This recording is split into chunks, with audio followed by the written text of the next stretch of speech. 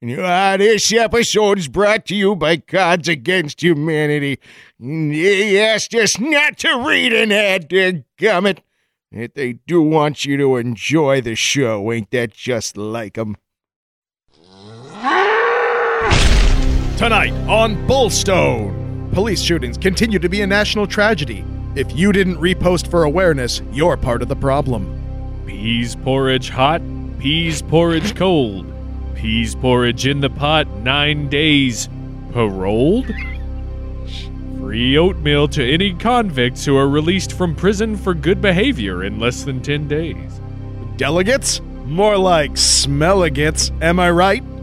Old MacDonald had a farm, E-I-E-I. Plateau? No. How farmers are cultivating mesas and what it means for you later. All these stories tonight and more on another groin-pounding episode of BullStone.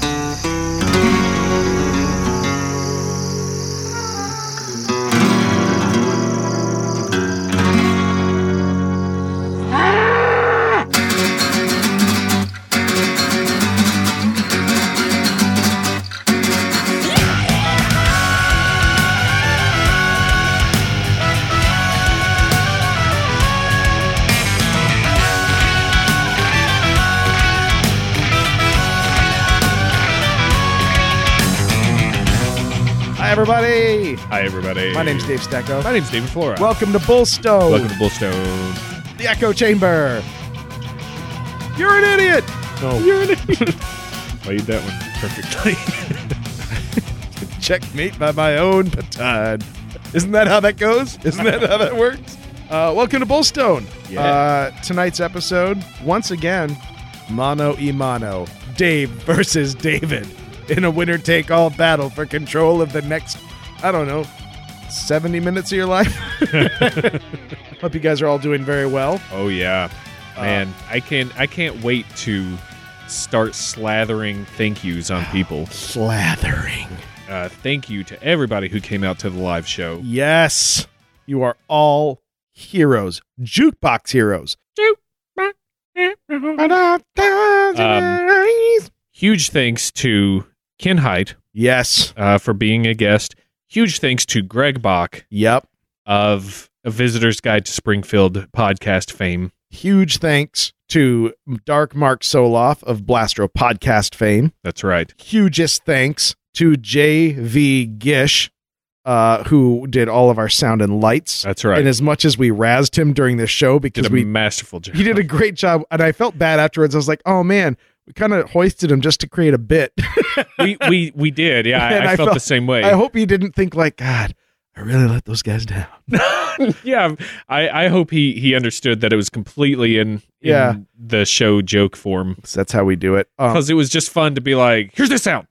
And then him in the back what going, the Jay.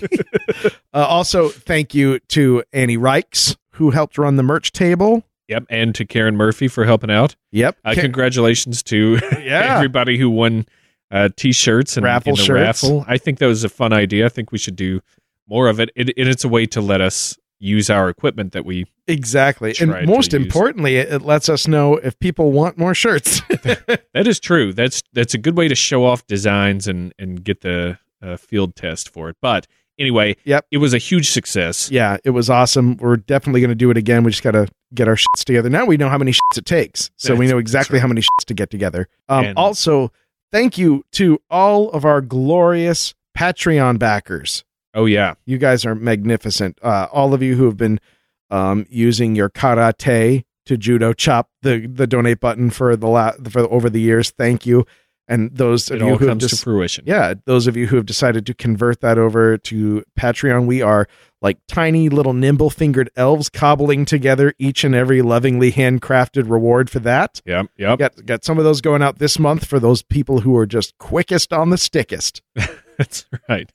For me, screwing up the timing of getting it in there. Hey, that's how those are gold, platinum plus edition. Big shout out to all the Blue Reavers who came from the parts unknown and all the corners of the even the parts that were known. Thank you guys who came up from New Orleans, Somebody was there from Delaware. Yeah. Now they said that on the intro. I caught that. I hadn't heard about it before I got the audio from Greg. Up till then, I was unaware. I was. Did you see? Not aware. Yeah. Hey, Flora. Did you get it? If you actually came from Delaware for the show, please let us know. Write in and let us know so we can slather some more thank yous on you, because we didn't. Either that was a joke, or it was someone who's like, yeah, I just moved to Chicago from Delaware, or it was a real life Delawarean. Yeah. DeLorean. DeLorean. Yeah, that's exactly where I was going. You're right. Thank you to, of course, Great Cat and the Fancy John Onimus Feast. Coming out from Omaha. Do you know John Onimus and I were both born on the exact same day? Crazy. Yeah, Crazy exactly. World. Crazy world. 10/2/75, mother lickers, was a big day. And as always, huge thank you to Clairvoyant Katie. Yes. And her lovely family for coming up and supporting the sleeping so little dino boy. It was great. Yeah. We had a great time. We swore like crazy in front of that child. Mostly me. Actually, almost entirely me. Still don't feel at all bad about it. But for those of you who haven't heard yet, it was a great time. It was very successful. We're going to do it again. We're going to have probably a little bit more time to prepare for it. Yeah. If you wanted to make it to this one and timing was just a little too short for you, maybe the next one. Dave and I have even considered taking this show on the road. Taking it on the road. We've got to figure out how to do it. But, if there's a market, maybe a West Coast show would be fun to do. Mm-hmm. Maybe an international. I don't know. We got to get that Patreon right going. Let's keep hitting that with the bellows. Yeah, but we're definitely up for doing this. So thanks to everybody. Just a big old thanks. Yeah, that's been great. Now that's enough. That's enough hand jobs. Now it's time for mouth jobs. No, you're right. We're gonna talk, right? We're gonna talk. I bear full responsibility for that. Are we gonna just talk with our mouths? Yeah, right. It's a mouth job. Oh God, isn't that how that guys come back? Anyway, we've got some news to bring you from April. Oh, we got so many great stories. I've got a story that is so good that... Oh, he is so excited about this man, story. I've been just giggling in my britches. He's jazzed all day. Flora, how about you kick it off? All right, I'll kick it off for us. We start where we often like to start, I guess, somehow trending this way, but got an article from Live Science entitled, "No, Planet 9 Won't Kill Us All." What? Hate to be the inexplicably bearer of disappointed bad news. Hate to be the bearer of no bad news. So apparently on April 7th, the New York Post, the paragon, the post with the most of journalistic integrity, it's the post that hits the most. Which is Planet 9 is this. It's a mysterious planet that they think is in the outer reaches of our solar system. Yep, lurking. That it has a humongous orbit, but has been undetectable until now because scientists have started seeing wobbles in, I think, the orbits of stuff in the Kuiper Belt. Okay. It's making stuff shimmy and shake and jump, jive, and will out there. Selling chinos. It's in the gap of the Kuiper Belt. No? That was good. Well, what one theory of Planet 9 and why it's going to kill us all is that it would come into our solar system finally after its 26,000 year orbit or whatever, and come into our neck of the woods. Yeah, our neck of the woods, like Kool-Aid Man, but instead of delicious, sugary, colorful water, he's throwing comets and asteroids at us. And literally crashing through every wall in existence. Right. And enjoying the sweet irony of burning the atmosphere with a giant chunk of ice. So apparently in the New York Post's Twitter account, they said a newly discovered planet could destroy Earth as soon as this month. Uh-oh. Wow. We're spending all of the Patreon money on video games and caffeine. And hookers. First of all, if you're getting your news from Twitter, yeah, whoops. I don't know. If you only get 140 some odd letters to to find out what's going on in the world. That's not good. But then again, I find out a lot of information from Imgur, so I don't know if I can talk about that. Scientists are looking for this. Now, it's not confirmed at all that there is a mysterious 9th planet out there, 10th if you go back 20 years. Yeah. But they're now starting to look to see if truly there is a humongous planet out there. It's huge, right? It's much bigger than the Earth. Orbits about 600 times farther out than the sun, from the sun, than I think we do. But there was, I don't know, a couple of actual astronomers that came to the defense of, astronomy. Yeah. And you mean astronomers who were in the pocket of big astronomy? Of big astronomy. They were like, no, New York Post, there's not even a confirmation that there's a planet out there, so please stop saying that it could kill us this month. That would be a pretty fast-moving planet. Now, Dave, you've seen Ancient Aliens, right? I have. They talk a lot on there about Planet X. Oh, yeah. It's hugely popular on there. It's popular in a lot of places. There's even a Twilight Zone about it. Like the idea that maybe not necessarily Planet X, but the idea there was a popular theory that I think they called it Nemesis sometimes. It's a Earth-sized planet that orbited on the perfect other side of the sun from us, so that we never knew it was there. Correct. Yeah. Well done. That's the thing. There are 2, maybe 3 if you count Planet X as one. Yeah. But Nibiru is the other one. Yep. And then there's Nemesis. Now, like you said, Nemesis is it's theorized to be a small star or a brown dwarf, which is like a failed star that is kind of in perfect blind spot from us. And they say that its gravitational pull sometimes pulls comets out of the Oort cloud. Yep. And we'll just chuck them at Earth because it's mad jealous, yo. But that they say that's what causes all the mass extinctions every 26 million years or so. That he just whizzes by and just brings just a whole bus full of eager tourist comets. and destroys the local economy. Right. And everything else. In Nibiru, and we've talked about this a scattering of times, I think, but it's a proposed large planet that conspiracy theorists have predicted will crash into and destroy the Earth.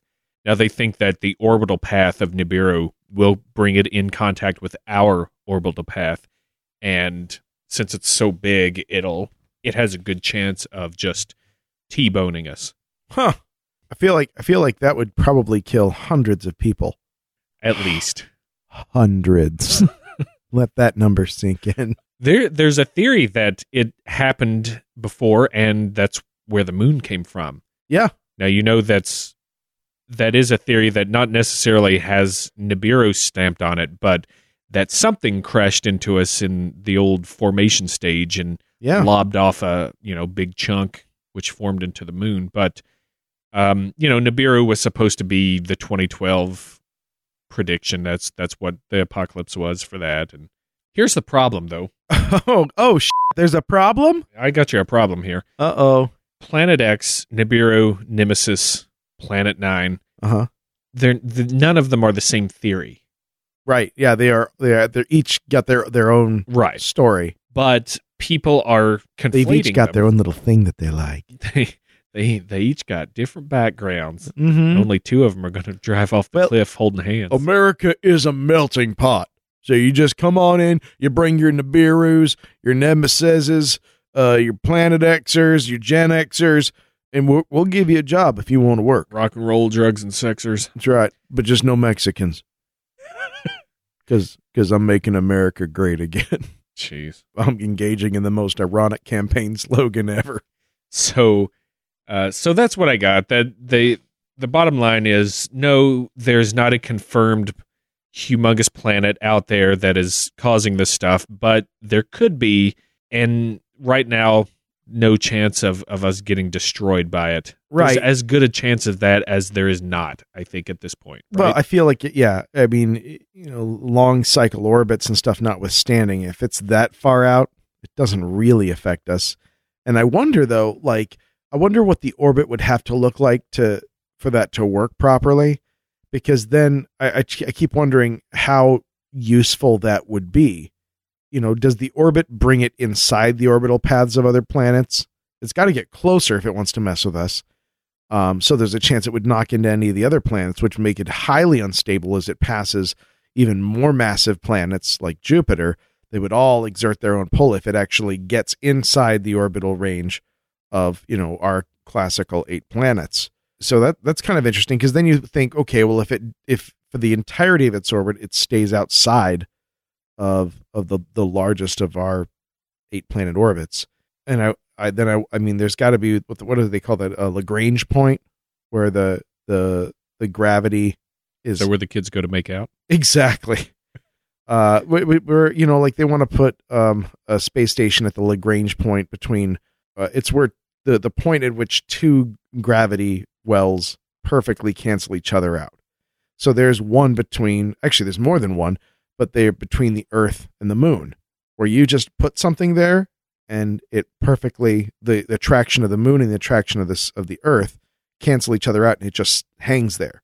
And there's Lagrange points between the Earth and the Sun, between a lot of these things. It's easier, and I don't rightly know if you can have a Lagrange point between 2 bodies that are orbiting a third body, because they're moving relative to each other so much. I don't think you can do that, but there's one between the Earth and planet X if it's moving in a regular orbit.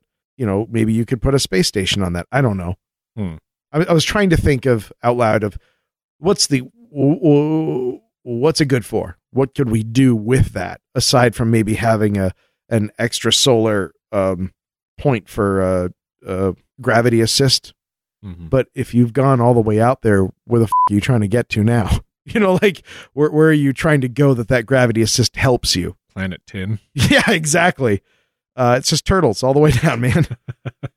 It's weird to me to think that it would come around almost like a comet, have a close, I would think that it would have a close orbit, and then rip way back out, go back out, but then be pulled back in. I mean, well, there's plenty of things. I mean, just like you said, comets, comets. Halley's Comet's 73 year. It's true, but that's orbit. That's small, relatively. Right. But the size doesn't matter. Like anything can have that style of orbit. But what my concern is, Halley's Comet is not very massive. So yeah, it can duck the out of the solar system, and it can show back up like a drunk uncle and rip around. And unless it actually physically hits something, it's too small to mess with much. Right. Now, Planet 9, a large, solid, massive, righteous, actual planet, no Pluto bullshit, comes ripping into the solar system. Yeah. That is going to disrupt everything. That's a bowling ball going through a tea set. And so I wonder, if I would imagine that you would see some sort of evidence in that in the past. I mean, because orbits, it's like a big pond. Maybe it hit whatever was between Mars and Jupiter. It could have, except for that was a very small item as well. I mean, if you took everything from that asteroid belt and put it together, it's less massive than our moon. Yeah. But if, I feel like something that massive, I would imagine would even do something like, say, destabilize Saturn's rings. Or, there would be ripples left from something that even, if it was on 26,000 or even a 200,000 year cycle, that you would see the secondary effects of that somehow. If something that big came crashing through like ball lightning through a living room, through a wardrobe. Yeah, I would imagine you would still be able to find evidence of that. Yeah, well, maybe that's what they're starting to see as it gets closer again. Dun, dun, dun, dun, dun, dun, dun. Planet X, Nibiru. Dun, dun, dun, dun. Nemesis. I dig it. Nibiru. So, well, there you go. Yeah, I like that. Fun space speculation. Well, we like to have fun. We do. We have that. Yeah. I've got something that is directly up yon alley. Is this the stunner for No. Okay. Saving it. Well, we can't overhype it, okay? It's just, I just thought it was a cool story. So let's not it's make the CVP. Yeah. You got to hear it. Oh, yeah. Let's not make it the solution to all problems. How about this cool fun fact? A very extraordinarily rare first folio of Shakespeare was found in a Scottish mansion. Oh. Yeah. Apparently there are only 234 known copies of the first folio, which seems like a lot, It does. Yeah. But, still 234. I'm sure it's worth more than $15. It's the castle or giant house or mansion, however you want to call it, is Mount Stuart, which is on Scotland's Isle of Bute. And it is the home of the 7th Marquess of Bute. How's that spelled? Bute. All right. You okay? I like it. I'm just wondering. Now, the weirdest thing is that the family, this article kind of goes on to just kind of talk about the family that had this. The folio is listed on an 1870 issue of Scots Magazine. Yeah. It was listed in 1896 when they did a private for the family only catalog of all books. But they didn't announce that. They didn't publish it. No one really knew it was there. The family is kind of like obsessed, or at least was back then, with modern conveniences. It was one of the first heated indoor swimming pool. It was the first home in Scotland to be purpose built with electric light. It had central heating and a telephone and a passenger, what they call a Victorian passenger lift, which I assume is some sort of shitty elevator. Yeah, sure. So yeah, they were like super futurist. It was like home of the future. They were 19th century Jetsons. That's wild. Yeah, and the whole time that they're so busy living in the future, nobody thinks to look at the bookshelf. Yeah, exactly. And this thing has just been sitting there the whole books time. Are part of the past, right? Who's got time now, for those? Let me see. A first folio of Shakespeare is basically it was the first copy of the plays written out. Well, it's all of the original plays plus 18 initial plays that were never printed in Shakespeare's lifetime. Oh, wow. Yeah. So I guess it's a total of 36 plays. And while there were Shakespeare's plays had been published in quarto prior to 1623, the first folio is the only one that had, it's the only reliable text for, I guess, according to Wikipedia, for like 20 of those plays. I could be wrong then about what I said. I feel like as an actor with the folios for Shakespeare, if you're performing Shakespeare, one school of thought is you want to get your hands on the folio edition of the script because they're written out with liner notes. Sort of. Yeah. Like, pauses would be written in there or where you pick up, like they're clues within the text and how it's written. So something will be written on the left side of the page, but then a response will be written a little like indented, which means you pick up on the last line as if it were conversation normal. You keep going, but then there are little tricks. If there's a pause or something, it'll be indicated in there with some kind of punctuation, or even the iambic pentameter would be off. So there would be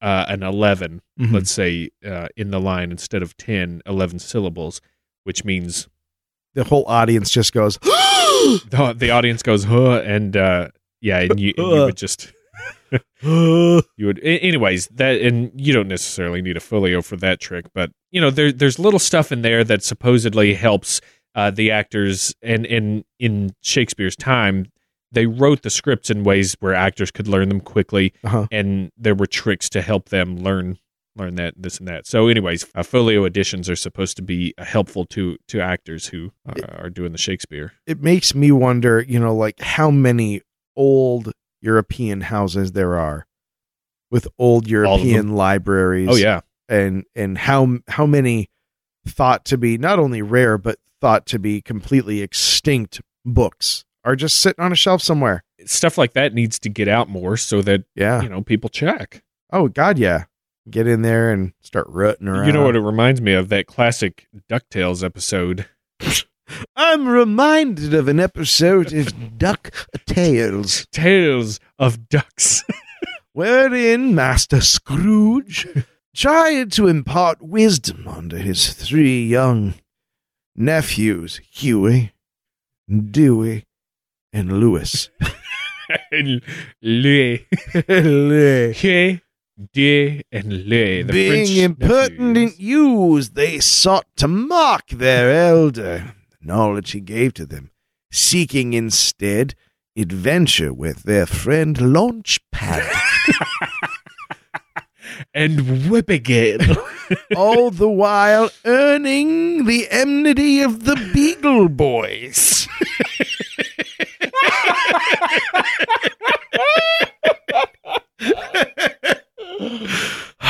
Truly, life was like a hurricane for them whilst they resided in Duckburg. All right, enough of that. It's good, man. That was a tasty self-indulgence. Yeah, I like that. Just smoking jacket, pipe, deep leather chair, and Waxing on. one camera in a room with a roaring fire. Oh, hello there.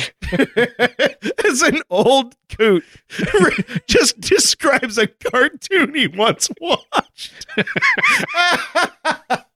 Oh, okay, $1,000 a month Patreon. That's. Lo, there was a barbarian in the lands of Eternia who had the power. Right. To which Stimpy grew quite frightened of Ren. All right. Okay. So yeah, there you go. Cool. Yeah, that's a good one. I yeah. had not heard of that one. I thought you'd be into that on account of you being such a candy ass. Zing. On account of you being listed, full-page spread in Scott's magazine. All right, this one, I got one here coming Emphasis from on the spread.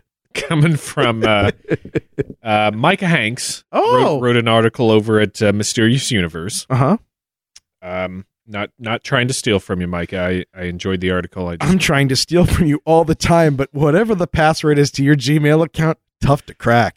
Tough to crack. Also, your iTunes, impenetrable.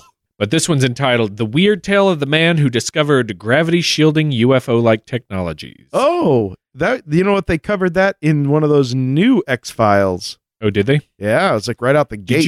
Did you watch those? I watched, I think, 2 of them. But that I was didn't watch no more of them than 2 of them. I just finished Mr. Robot. Did you ever see that? No? It's one of those shows that David Flora would like. Nice. You know, I don't have time to watch anything else because I'm so busy cleaning up the streets of New York with my fellow detectives of the Special Victims Unit. Oh, Me yeah. and Mariska Hargitay. Yeah, well, I thought I'd try it out. It's a Hackerman show, and it's all about taking down the corrupt elite and rich fat ponies. cats. Yeah, the fat cats. Anyway, watched it. Nice. That's all. So wait. no, You're So- trying to tell me? there is a fella named they call him Eugene, thankfully, but his name's Evgeny Podkletnov. Uh-huh. Who was- Yevgeny is what you're trying to say. Is it Yevgeny? Tak. Thanks, Dupa. Mm-hmm. Oh. He was born in Russia, and he pursued his learning at the University of Chemical Technology at Russia's Mendeleev Institute, in Nice. Moscow, and then he From Make Benefit Glorious Nation. that's right, and then he studied at the Institute for High Temperatures with the Russian Academy of Sciences. Is that where they studied malaria or? And then he went to Finland and worked at the Tampere University of Technology. You know, that's the country where I quite want to be. Mm-hmm. So he got a lot of work in with superconductors and the like. And apparently there was one time back in 92, he was observing a rotating ceramic superconducting disk, and he noticed that when it was positioned in close proximity to electromagnets that were below this disk, the effect of gravity on objects above it seemed to lessen. So what does that mean? I'm gonna let you finish, which I mean earnestly, but I've already got some things to discuss with you on that. Oh, okay. Yeah, I want to prepare you. Keep it in your pocket, Kanye. Basically, he noticed that there was something to the movement of a spinning disk, particularly in relation to magnets in close proximity to it, that tended to warrant strange observable effects. All right. And it came about from watching pipe smoke around it, apparently. Smoke would come over, and there's a quote. Smoke in a pipe. Bong and a blitz. Yeah. There was a quote that Micah included, I think from him, saying someone in the laboratory was smoking a pipe. The pipe smoke arose in a column above the superconducting disk, so we placed a ball-shaped magnet above the disk attached to a balance. The balance behaved strangely. We substituted a non-magnetic material, silicon, and still the balance was very strange. We found that any object above the disk lost some of its weight, and we found that if we rotated the disk, the effect was increased. He wrote a paper on it saying that it was pretty much a physical shield against the Earth's gravitational field, lessening the apparent weight of an object by as much as 2%. Okay, so that's that kind of ties into the thought of flying saucers or people witnessing disks, that move counterintuitive to any known propulsion system that we have right now or know of. And they're basically saying, is that the most efficient shape for an aircraft to propel itself against the forces of gravity? Now, he tried to publish a paper on this. He tried to get the findings out there, tried to get more work done on it. And a BBC report from 2002 actually said that Boeing had begun to get involved in anti-gravity research. And then Boeing later refuted the claims and then said that they weren't involved at all, and then also admitted that if they were to be questioned about anything secret or clandestine, they would be forced to deny it anyway. Yeah. Which is always true. True. A little weird, but true. Yeah. So that's when a sort of conspiracy began to arise, I guess coming from Podkletnov himself, or talking, saying that, this is what's going on because Yevgeny. There is he said there was an ongoing repression by the quote unquote gravity establishment. Oh, for sake. Now this is, big gravity. Big gravity. Yeah. All people who are just, it's all FedEx. It's all companies that are making money on how hard it is to put things in the air. But, there were a lot of difficulties he had to secure a peer review on this, and some of it was, I guess, rather suspect. Not maybe enough to warrant a whole conspiracy or that there is a big gravity against him, but enough to be like, well, he's not getting any help for what he's trying to accomplish here, and getting shut down right and left. Right, which you'll find this with other people. For example, that guy who said that vaccines cause autism. He's not getting a lot of support from the scientific mainstream.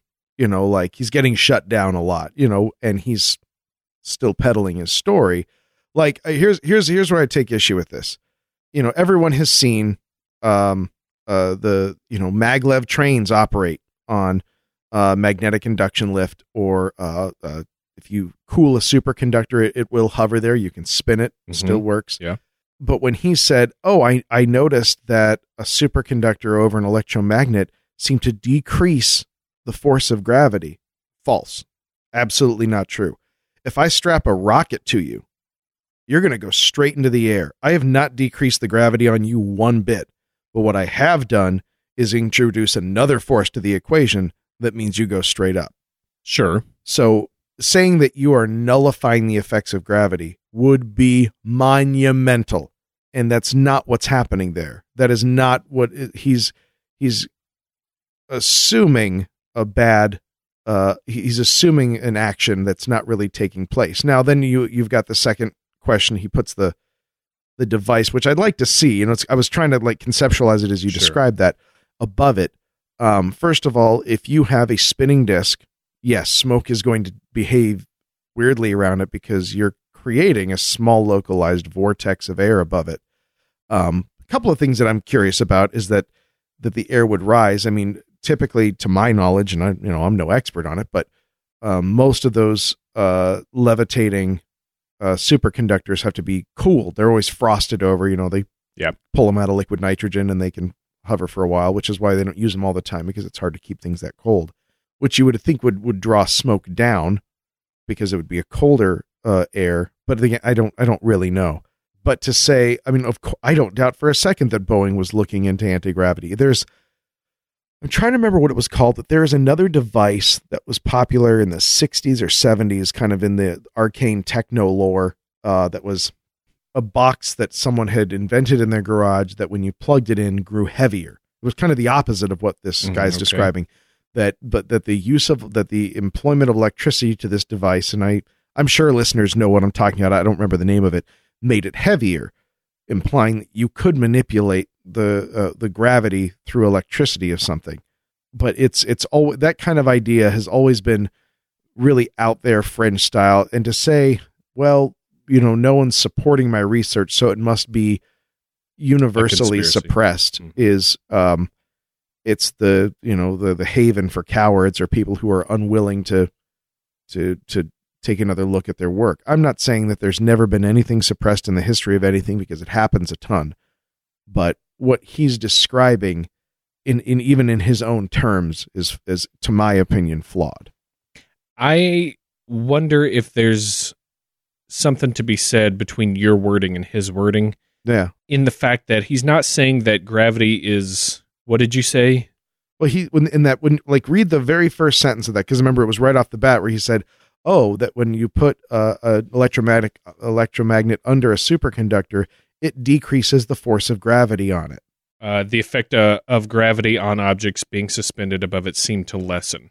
Blam. Now, that's kind of like a lawyer way of going about describing it. Well, to my mind, it matters. I mean, I'll follow that thought up. Yeah, it how you describe a thing is extraordinarily important. And if he's just bad translation, bad at English, that could have come through in different ways. I don't know. I don't know if it's that.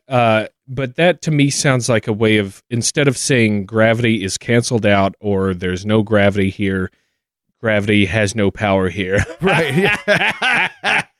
He is saying, and it's written all over this article here, that it's being shielded, that the object is being shielded from gravity, therefore reducing whatever's above it, the weight of that, by 2%.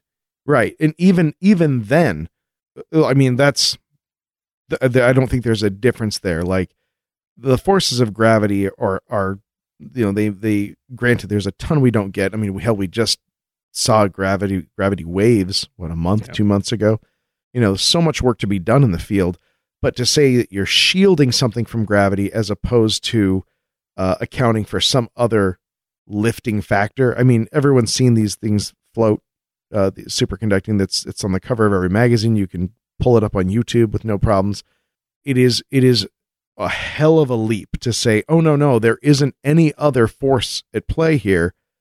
It simply lives in a decreased gravity bubble that I've created. That's a hell of a leap. Well, but what if there is something to it? So you're talking about the little disc that's super cooled and it's spinning. Yeah. Above that, what if it does create some kind of well or shield just directly? It doesn't even have to be forever, but what if, like, right above that, something does have a better chance of floating or weighing less? Well, does that make sense? You have to. Here's the thing: like, saying "what if" is all well and good. He has to describe what's happening. You can't. Well, maybe he did. Maybe you have to go to the, like that. That's the thing. And granted, maybe this is like the suppressed find of the century, but if those are, I mean, first of all, those are not difficult to reproduce conditions. That guy is not working with unobtainium or fucking kryptonite. Like, he's got things that you and I could get off the internet and try this experiment this weekend if we wanted. it's just whenever I see these kind of claims, like bad science or kind of falsified science, and you see it with 0 point energy, you see it with cold fusion, room temperature fusion, all of those things.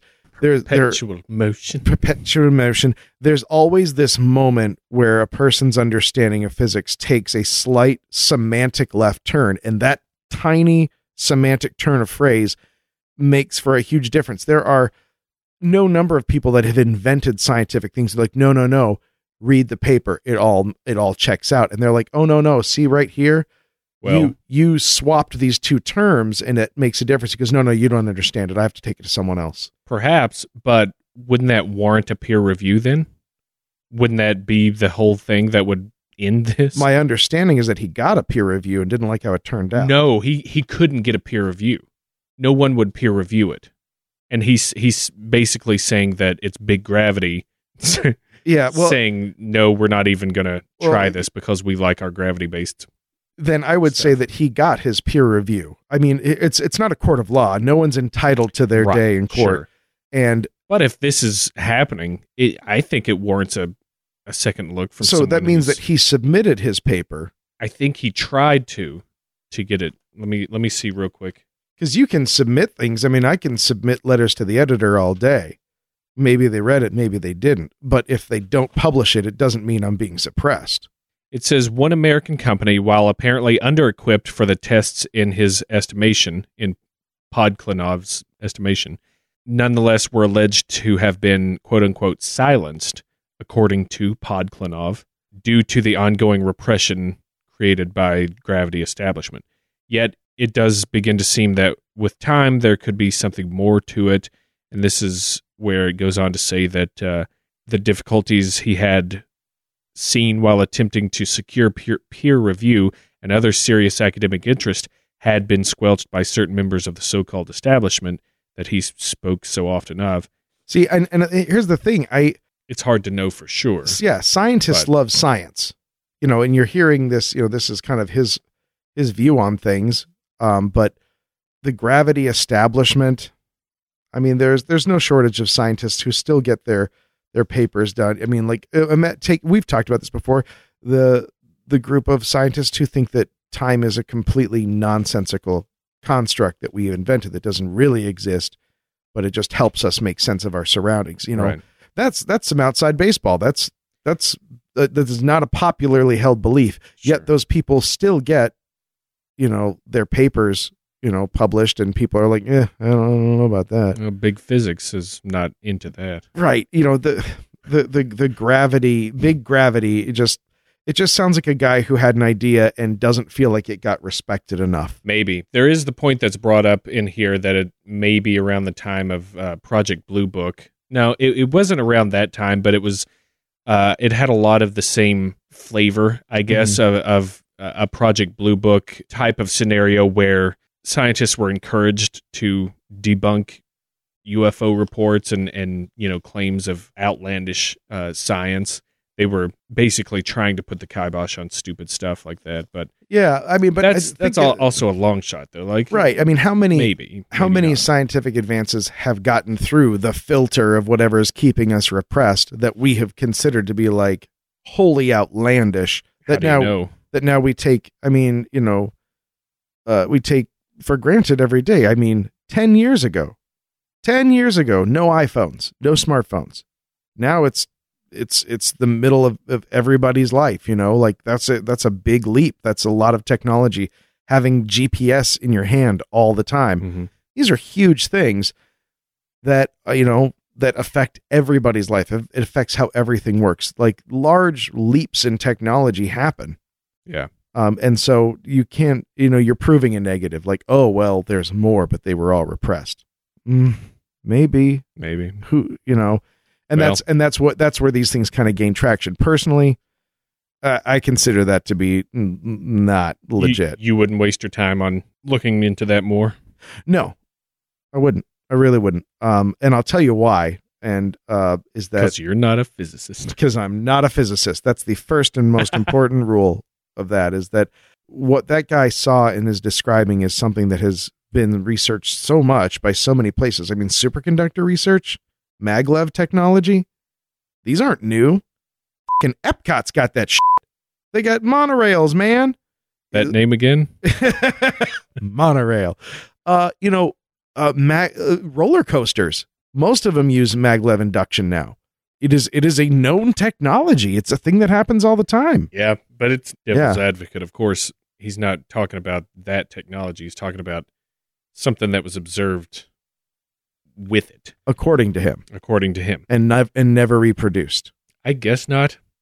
I'll link to it, of course, in the show notes. You can go read. I really paraphrased Micah's article with also quoting directly from it some. But it's it's an interesting read, and maybe I left something out in here that's important. It's one of those things that I feel like would, if for no other reason, would show up.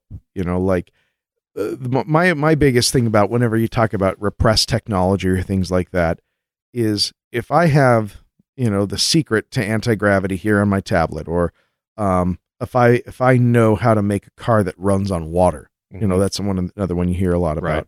It doesn't do me any good to not let anybody have it.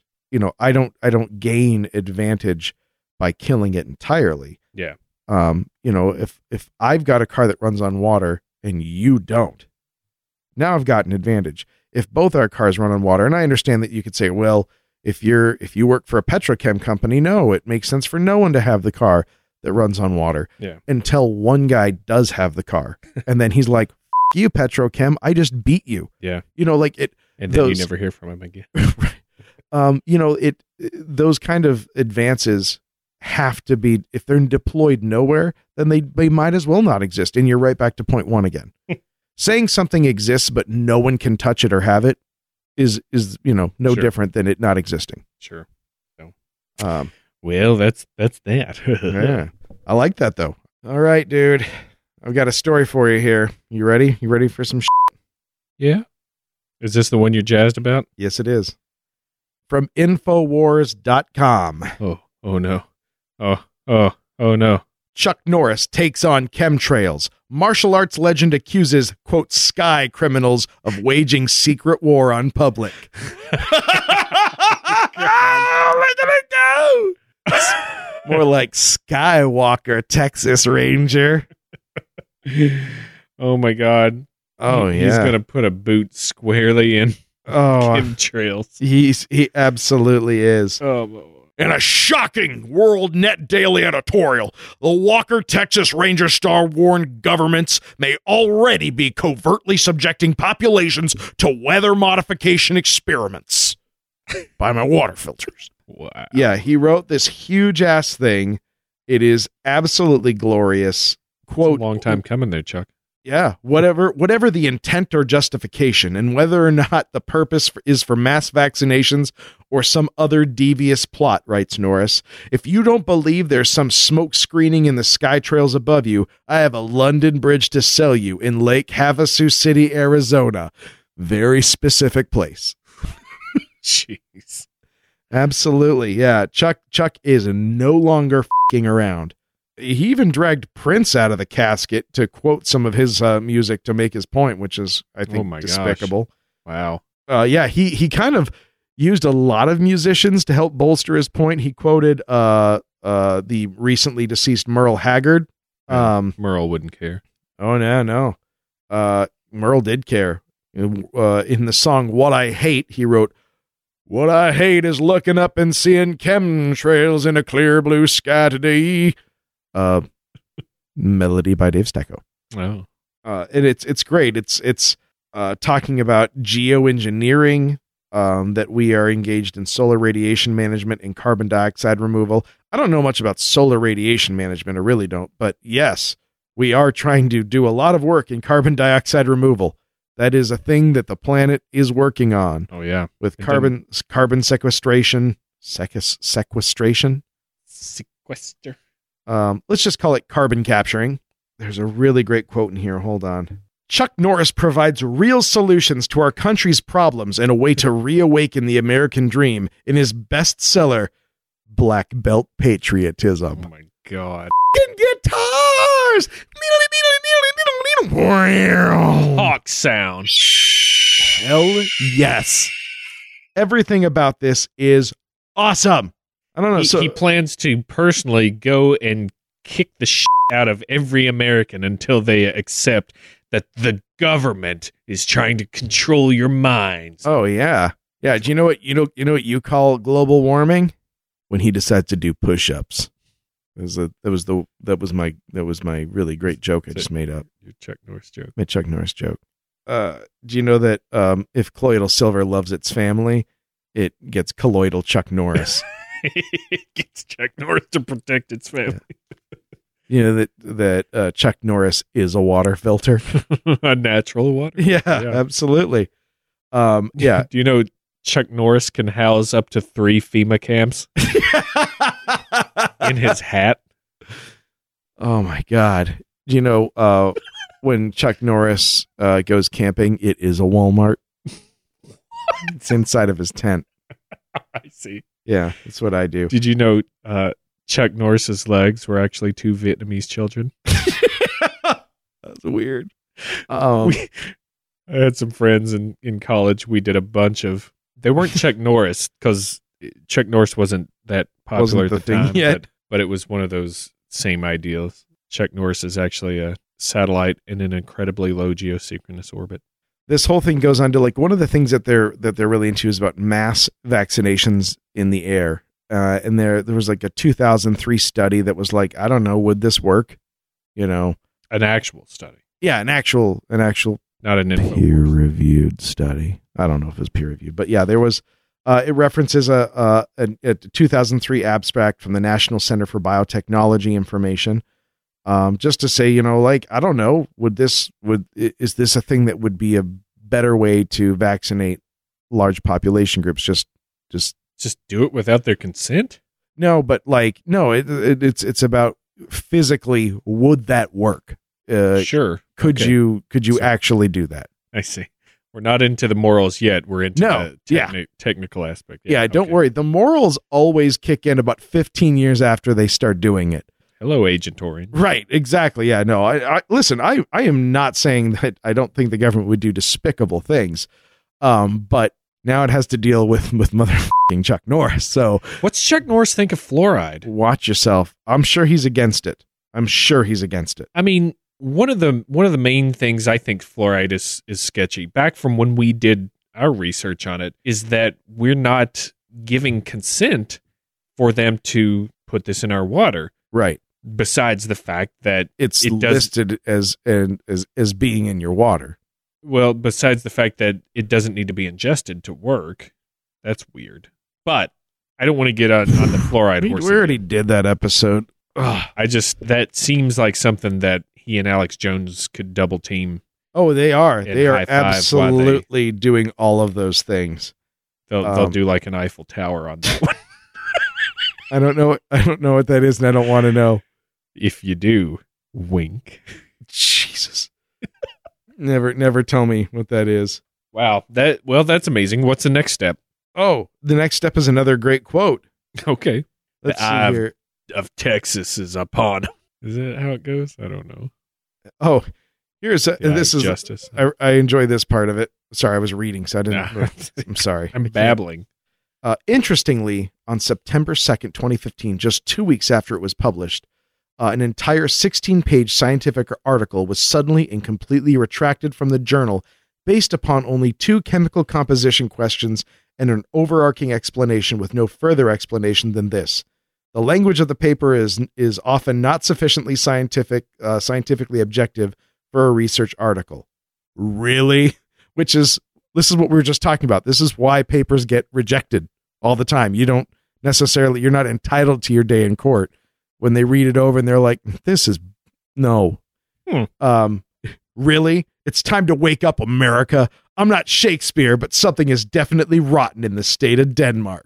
Wow, I actually just stitched like 3 of our stories together, right? With that awesome ass Chuck Norris quote. God, why don't we have more Chuck Norris quotes? I'm not Shakespeare. But if you doth love your family, thou dost love thine family. Yeah, so there you go. I've been so excited about that since I saw it. Wow. God, it's got Alex Jones, Chuck Norris, chemtrails. Chemtrail. Pretty amazing. Yeah. Let's see. I've got a twofer here. Oh, yeah? My last one here is a twofer. And it's all from Egypt. Whoa, I've heard of that place.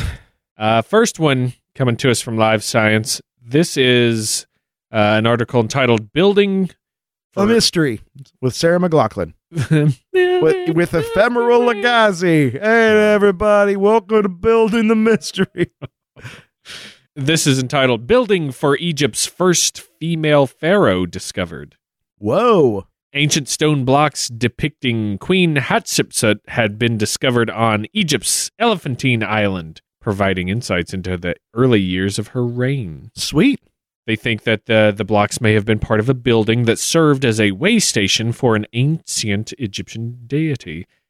It says on several of the blocks, Queen Hatshepsut was represented as a woman when it was erected during the early part of the first female pharaoh's reign, which lasted from 1473 BCE to 1458 BCE. Damn, that was a long time ago. Later, she was depicted as a male, or just outright expunged from the records. Revisionist history. After her death, a lot of her images were defaced and replaced with images of a male king, and that was believed to be her stepson/nephew, Tutmos III, that had that done. Yeah. We just talked about Tutmos. Yeah, we did. What's interesting about this is that there aren't many depictions of the women pharaohs, primarily because there weren't a lot of women pharaohs, but also because, some of them were defaced or gotten rid of. And a fellow by the name of Chip Brown, in a National Geographic feature, said she was one of the greatest builders in one of the greatest Egyptian dynasties. She apparently erected and renovated many temples and shrines during her reign. I respect that. She's a builder. That's a cool piece of history that's come out, finally getting some respect. Hell yes. And then to build on that, I've got the oldest depiction of ancient Egyptian demons found. Sweet.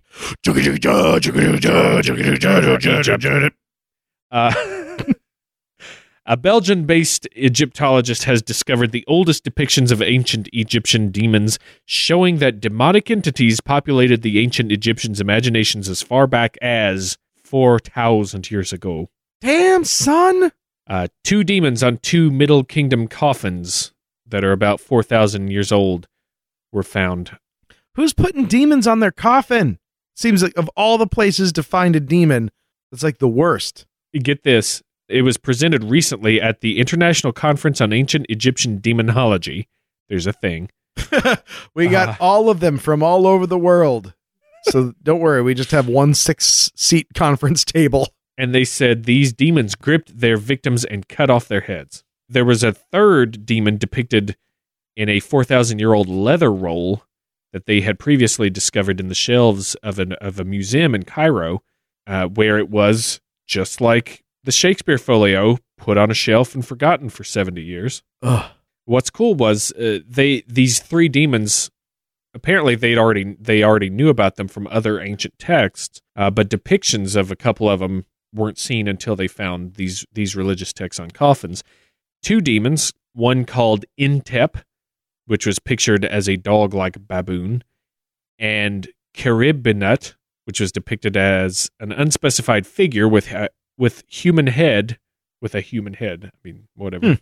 appear as guardians at the entrance of a complex building, possibly a temple. Could have been a bunyip. It could have been the dog-faced baboon. They contain several chambers guarded by other demonic entities. The texts, they said, link this building to the moon god Thoth and the bark of the sun god, and that apart from their names, no accompanying textual elements refer to the tasks of these demons, but they said the name of the first demon, Intep, may denote his dangerous role in severing heads as a punishment to any intruder of the sacred space. Whoa. So that's why they would put them on coffins as protectors, as opposed to just a demon like we would think being bad to anything. Yeah.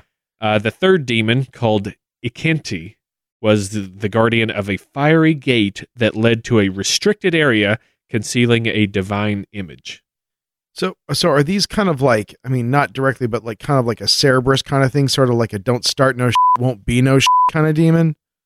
Like, if you don't try to do the thing, I won't try to do my thing. Yeah, that's what they look like. Wow. I'll link to this. The third demon, Ikinti, was the form of a large bird with a black feline head. Catbird. Catbird. And they said the texts indicate that this demon has a swift attack with inescapably powerful grip on whomever he sees. I think there's a little bit of flourish added to the description there, but I like it. He's got X-Men powers. They got to be like, no. I know lots of people are quick and have a grip. Dude. You've no idea. Dude, this is not just another run-of-the-mill catbird. All right? This is not demon. This is not your grandpa's quick gripper. The grip and rip is harder. The quickness, quicker than you've ever even heard of. Because it's a demon. Intep, Caribinet, and Ikinti revealed that the elaborate and polychrome drawings of entities from the New Kingdom, which was lasted somewhere in the realm of 3,500 years ago, have much older roots than previously thought. So, like I said, they've seen these guys before here and there, but never that old. Just an insight into how our minds work. And you think about, the thousands and thousands of years that Egypt was up and running. Oh, yeah. The entire Egyptian empire was, expanding and contracting, but still, I mean, and not even over that span of time, not even necessarily stable as you would call it, but still there. Yeah. I mean, it was stable enough. And I wonder, I mean, you take like other civilizations, take the Romans, for example, there is no more Roman Empire, but everything that was Rome is still there. Yeah. Obviously, in ruins or things like that, but like, it's not as though it was like scoured from the earth. Right. So I don't know. Those kind of things are fascinating to me. I talk almost every single time I hang out with Ken Hite, we have the same conversation where I just wish I knew more about history. And then he just says, read a fucking book, lummox. And then I'm like, I will. Probably not do that. Audible.com. Right. Oh, yeah, exactly. Audibletrial.com/blurry photos. Nailed it. But no, I love that. I think that kind of stuff is fascinating when you see the belief that begat the belief that begat the legend that begat the myth that begat the current belief. Yeah. Yeah. It's fascinating, and maybe I wish more people would think about that, maybe give you a little bit more perspective on your belief. And that's what people don't care to think about, right? In terms of that, and that's where it's the shittiest that these things are being destroyed right and left. Yeah.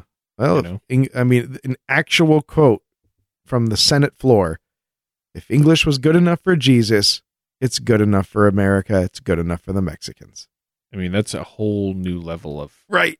But it's that weird assumption that like the way things are now is the way they've always been, and it's just not true. Small minds, and it's not even not necessarily even like a religious issue. Just policies and ideas. I mean, people say there's nothing new under the sun. There's tons of new things, but there's also a ton of very old things that we didn't invent things. And I think that's why people get so frustrated by junior high kids, because when you're a junior high kid, you think you've invented everything. I remember I used to think like that there was some industry somewhere that was inventing swear words because, as you get older, you hear more swear words that you didn't know about before. And I was like, oh man, did you guys hear? They came out with a new word for penis. Like I thought it was like the 2016 models are out, but it's because you think that you're inventing it. And that's why, parents like that whole thing, like, oh, kids, move out now while you still know everything, that kind of frustration.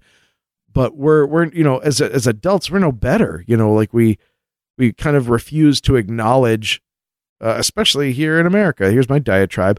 I don't like old people. I've been real clear about that. But we also don't treat our elderly very well here in the United States. We tend to ignore them. True. But in other cultures, they don't, and they do a lot better for it. They do a lot better for incorporating them into their lives, for trusting their judgment, for trusting their experience.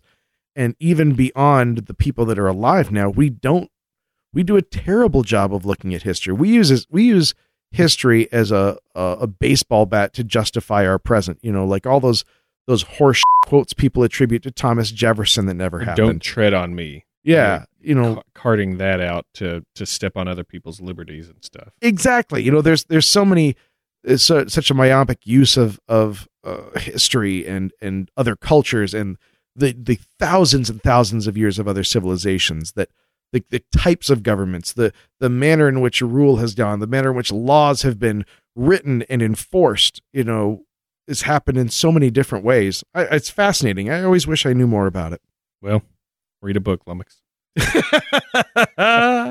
It is. For the record, Ken has never called me a lummox, but I saw it in his eyes. I saw it in his eyes, man. Your eyes don't lie. I think you've done a fair part. You've read Guns, Germs, and Steel. You've read the other Jared Diamond book, Collapse. You've read the medical one that you gave me that I didn't finish. Scurvy? It was the one about the Spanish flu. Oh, yeah.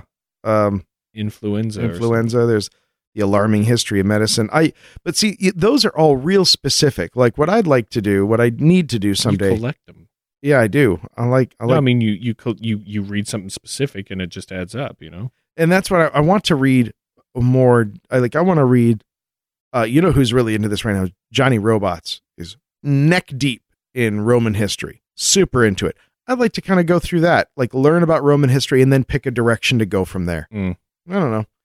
There's a really cool, I think not this recent week, but the week before. It's hard to tell when this comes out, but a really great episode of Ken and Robin talk about stuff, talking about the history of the Egyptian god Bast.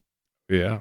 And where the kind of history of that deity, the rise and fall of Bast, and what that god symbolized to people. Really fascinating, cool stuff. So there's my little plug for Ken and Robin talk about stuff. It was a great episode. There you go. Do you have anything else for us this evening? I do. I've got two really. Before you get into the next thing, so a lot of Blur Reavers have sent me a link to an article that said that a woman was killed on the Popelick trestle. Oh, down there in Louisville, looking for the Goat Man. Oh, no. And, we talked to J. Nathan Couch about that, and he was saying how people would go out on the train tracks, and one of the legends is if you make it across the bridge, the trestle, then Goat Man's supposed to appear to you, and apparently this was another case where they didn't make it. There was a boyfriend and girlfriend. Apparently the girlfriend got hit by a train and thrown off the tracks and died, and the boyfriend didn't have a scratch. I don't know if that means he outran it and got to the other side or didn't even go across or didn't go into those details. But yeah, a lot of people sent me a link to that. Oh, I don't know, man. Like I'm all for going after stuff, looking for stuff, experiencing stuff firsthand, but there's a definite line where there's safety involved. You know what I mean? Oh, yeah. Like, you should know that where the line is to cross and where not, and I don't know. It's tough to hear about. Yeah, it is too bad. Sorry, folks. All right, I've got a real super fast one from our friends over at Phantoms and Monsters. Looks like this week, unknown figure captured by trail camera near Point Pleasant, West Virginia. Mothman, ever heard of it? Mothman Country. I've heard of it. It looks like a gentleman by the name of Rob Shaw forwarded some photos from a trail camera about 3 miles east of Point Pleasant. What's his name? Rob Shaw. Well, at least his name's not Rick. Oh, it's we got a link to it on the show notes. There is, and I give them full points for this. They gave an image taken, kind of a before and after. And I don't know right now myself. As I look at the picture, I feel like this is not the height of the head could indicate anything from a small dog, large cat. All right, so don't pull over or don't look at your phone if you're driving. Right. Wait till you get somewhere. If you are somewhere and looking at this, I see 2 pictures here. There is a 24-minute difference, give or take, in time from the before to the after. Now, the after, if I'm looking at the right thing, there are 2 little glowing white orb-like things. Yeah. And they're saying that may or may not be the head. Is that right? Yeah, I what think I'm to so. Because I believe? feel like it looks like there's maybe some legs coming down from that point. Again, it seems to follow the body shape of sort of a slightly lower than hip high animal. Uh-huh. And it's not a photographic effect. It's not a problem with the camera because the nice thing is they have these 2 images right next to each other. Uh-huh. Is that I can see the foliage that is, you can place the animal in the frame because you can see exactly, oh, here's the plant, here's the animal is occluding that plant. So you can kind of get an idea for whatever you're seeing is kind of where it's actually at. It's, and it's very black. It's just a black sort of thing in the photo. I'll tell you right now, I think this is bullshit. Nice. I like where we're going. In the fact that it could be a creature of some sort. Now, I don't, of course, know the area. I'd like to see it during the day. The second picture, the one that supposedly has a creature in it, mm-hmm. if they're calling that eyes, that's just dumb. Now, what it looks like to me is a car with headlights on a road that's not too far away. And I do not see a body whatsoever. I see darkness around the foliage.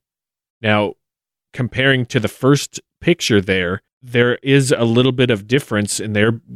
I attribute that to maybe wind or just movement of the plants. It doesn't look like a body to me. It just looks like a little bit sharper bits of darkness. But I would think that a car was going from right to left, and it could not. Maybe it's not at all. It could be out in the forest, no path around. But doesn't it look kind of like the angle of headlights? Yeah, because one of the lights, the quote unquote eyes, is larger than the other. Mm-hmm. The one that's closer to the camera. Yeah.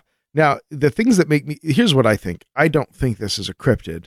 I think this is any number of animals that live in a forest. So you do think it's an animal? I do, and I'll tell you why. Because there's a lot of animals that have reflective irises. Not irises. Tipidna. Yeah, where's Mark Soloff when you need him? Tipedum. Tipedum. Yeah, I learned that one from Mark Soloff, that have reflective tipedum. This is using, I think, I don't know if it's real light or infrared to illuminate, but this camera clearly has an illuminator on it. I think that it is a creature. A creature. It's a creature, which is somewhere between a creature and a critter. Because I think that it is a reflective tipedum. I think that, and I don't know if this camera is using infrared. I assume it's some sort of IR eliminator. Otherwise, it's just be a big light in the middle of the woods all the time. But whatever this item, this critter is, you can see where the forward edge of it is actually getting illuminated by the light. Whatever it is, it's black, and light is shining on it. To my eye, so that's kind of the way I'm interpreting it.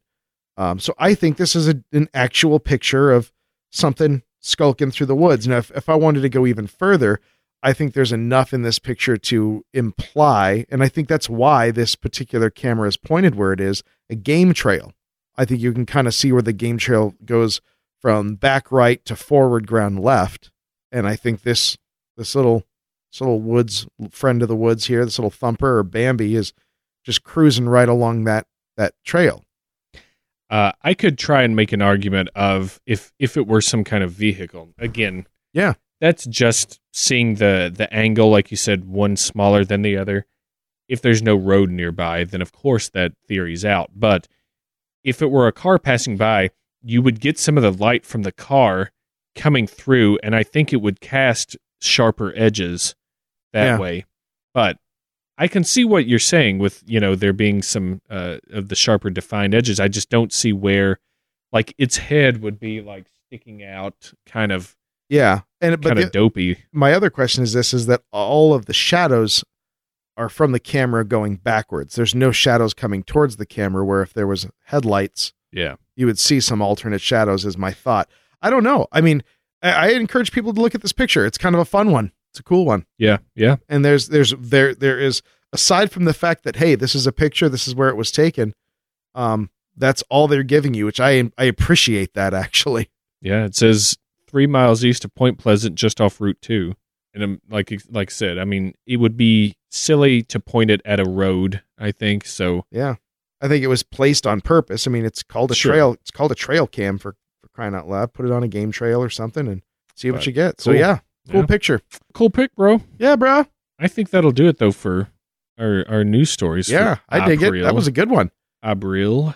Once again, thank all of you for patronating Yes. our Patreonasian. Please go over to patreon.com/blurryphotos or follow the link on our website. You can get there and support us and get a little something back. Yep, and we're For yourself. closing in. We are, last time I looked, we are $83 away from the country album. Are we really? Yeah, so if you like liquor beer Yeah, if you like the liquor beer intro, you're gonna love.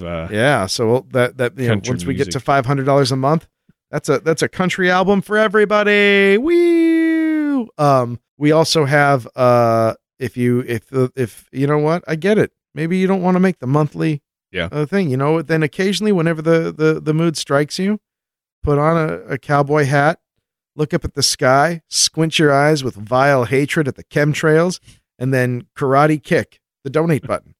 Or just kick audibletrial.com/blurryphotos square in the teeth. Yep. Get yourself a free book for your vengeance. Slide one of them into the slats and get you a book back. Don't forget to go over and like our page on Facebook. We're past 11 Hildos. Go over to Twitter, blurry_photos. Follow us on there. Like us on the Facetunes, which is my way of saying give us a 5-star review on iTunes. Yeah. Write something. We've gotten a couple of really great reviews recently. Great reviews. Real quick note, I don't know what's going on with iTunes. The Doppelganger episode doesn't show up in the store, but if you subscribe to us, it shows up in the feed.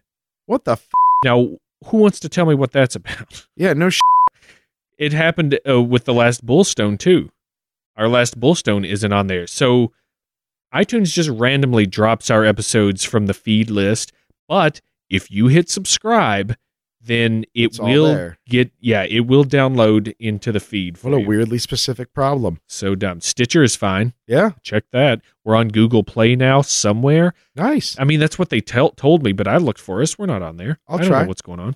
So don't fret none. As always, if you subscribe, and by the way, subscribing is the best way for us to monitor like how the hell we're doing, and you know, if we just completely should cry in a corner after doing this for 5 years, well, you know, if we're on our way to the top.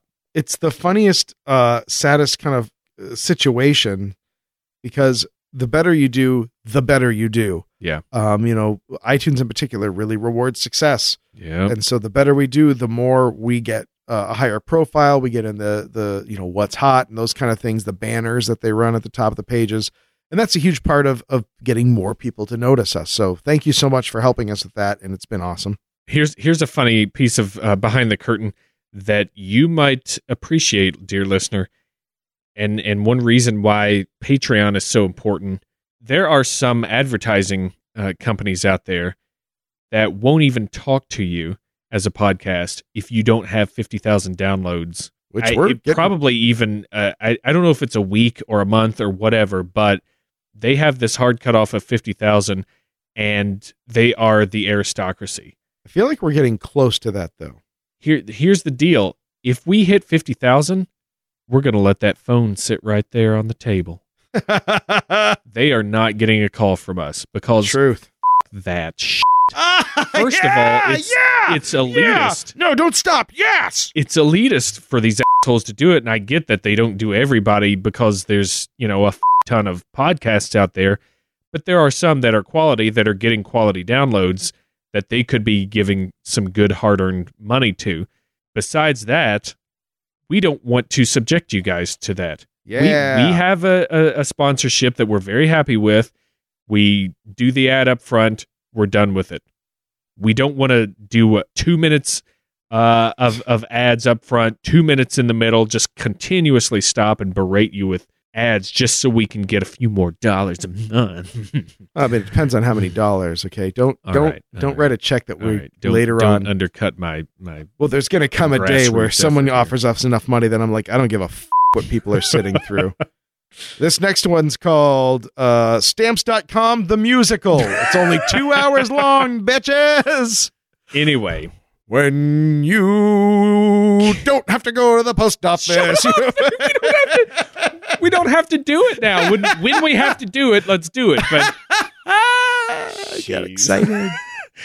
Anyways, keep supporting us on Patreon. We won't have to put you through that stuff. Everybody wins. That's the point of it. The f***ing elitist marketing assholes gravity don't get their say. We get ours. Yeah, we rule. You rule. Because we're here for you, not for us. Do you know who isn't an elitist asshole? Chicago Podcast Cooperative. That's true. They're actually great. They're very functionally very great to a us. charity that subsidizes creative people in Chicago, and they cannot be given enough high fives for that. So thank you to the Chicago Podcast Cooperative. True dad, and Cards Against Humanity. Yeah. So check them out. If you like our podcast, listen, they're building quite the stable of excellent podcasts. So you should check out who? Alcohollywood. Hey. One of these days we're going to be on their 100th episode. Oh yeah. Indiana Jones Spectacular. I'll tell you what, those guys, they bit off a lot to chew, but they are chewing it. It is not more than they can chew. It's just a lot to chew. And I you know what? They take their time because I know when it's ready. Yeah, the product will be worth it. They have original score written for that thing. It's crazy. Yeah, so crazy, and they have me doing a completely racist act. So when they're Christopher who is it? Chris, not Nolan. Columbus. They're Christopher Columbus written rejected Indiana Jones script, and the staff of the Monkey King. Yeah, something like that. So. When that comes out, it's going to be great. But yeah, no, listen to them. They're awesome. It's a fun podcast. We did an episode with them. Yeah. They did an episode with us. Yeah, we watched. We did. It was last summer. We did their 4th of July. National Treasure. National Treasure. That's what it was. So that's all the shit we do. And you guys, go back to doing the shit you do. That's right. Now you can proceed. Yeah. At least until next week on BullStone. Academy Award winner Leonardo DiCaprio addressed the United Nations on...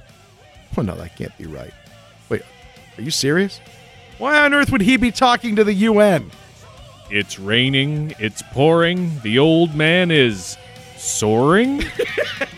The new club for male retirees that hang glide in storms and how you can avoid them next week. All these tip-jiggling stories and more next week on BullStone.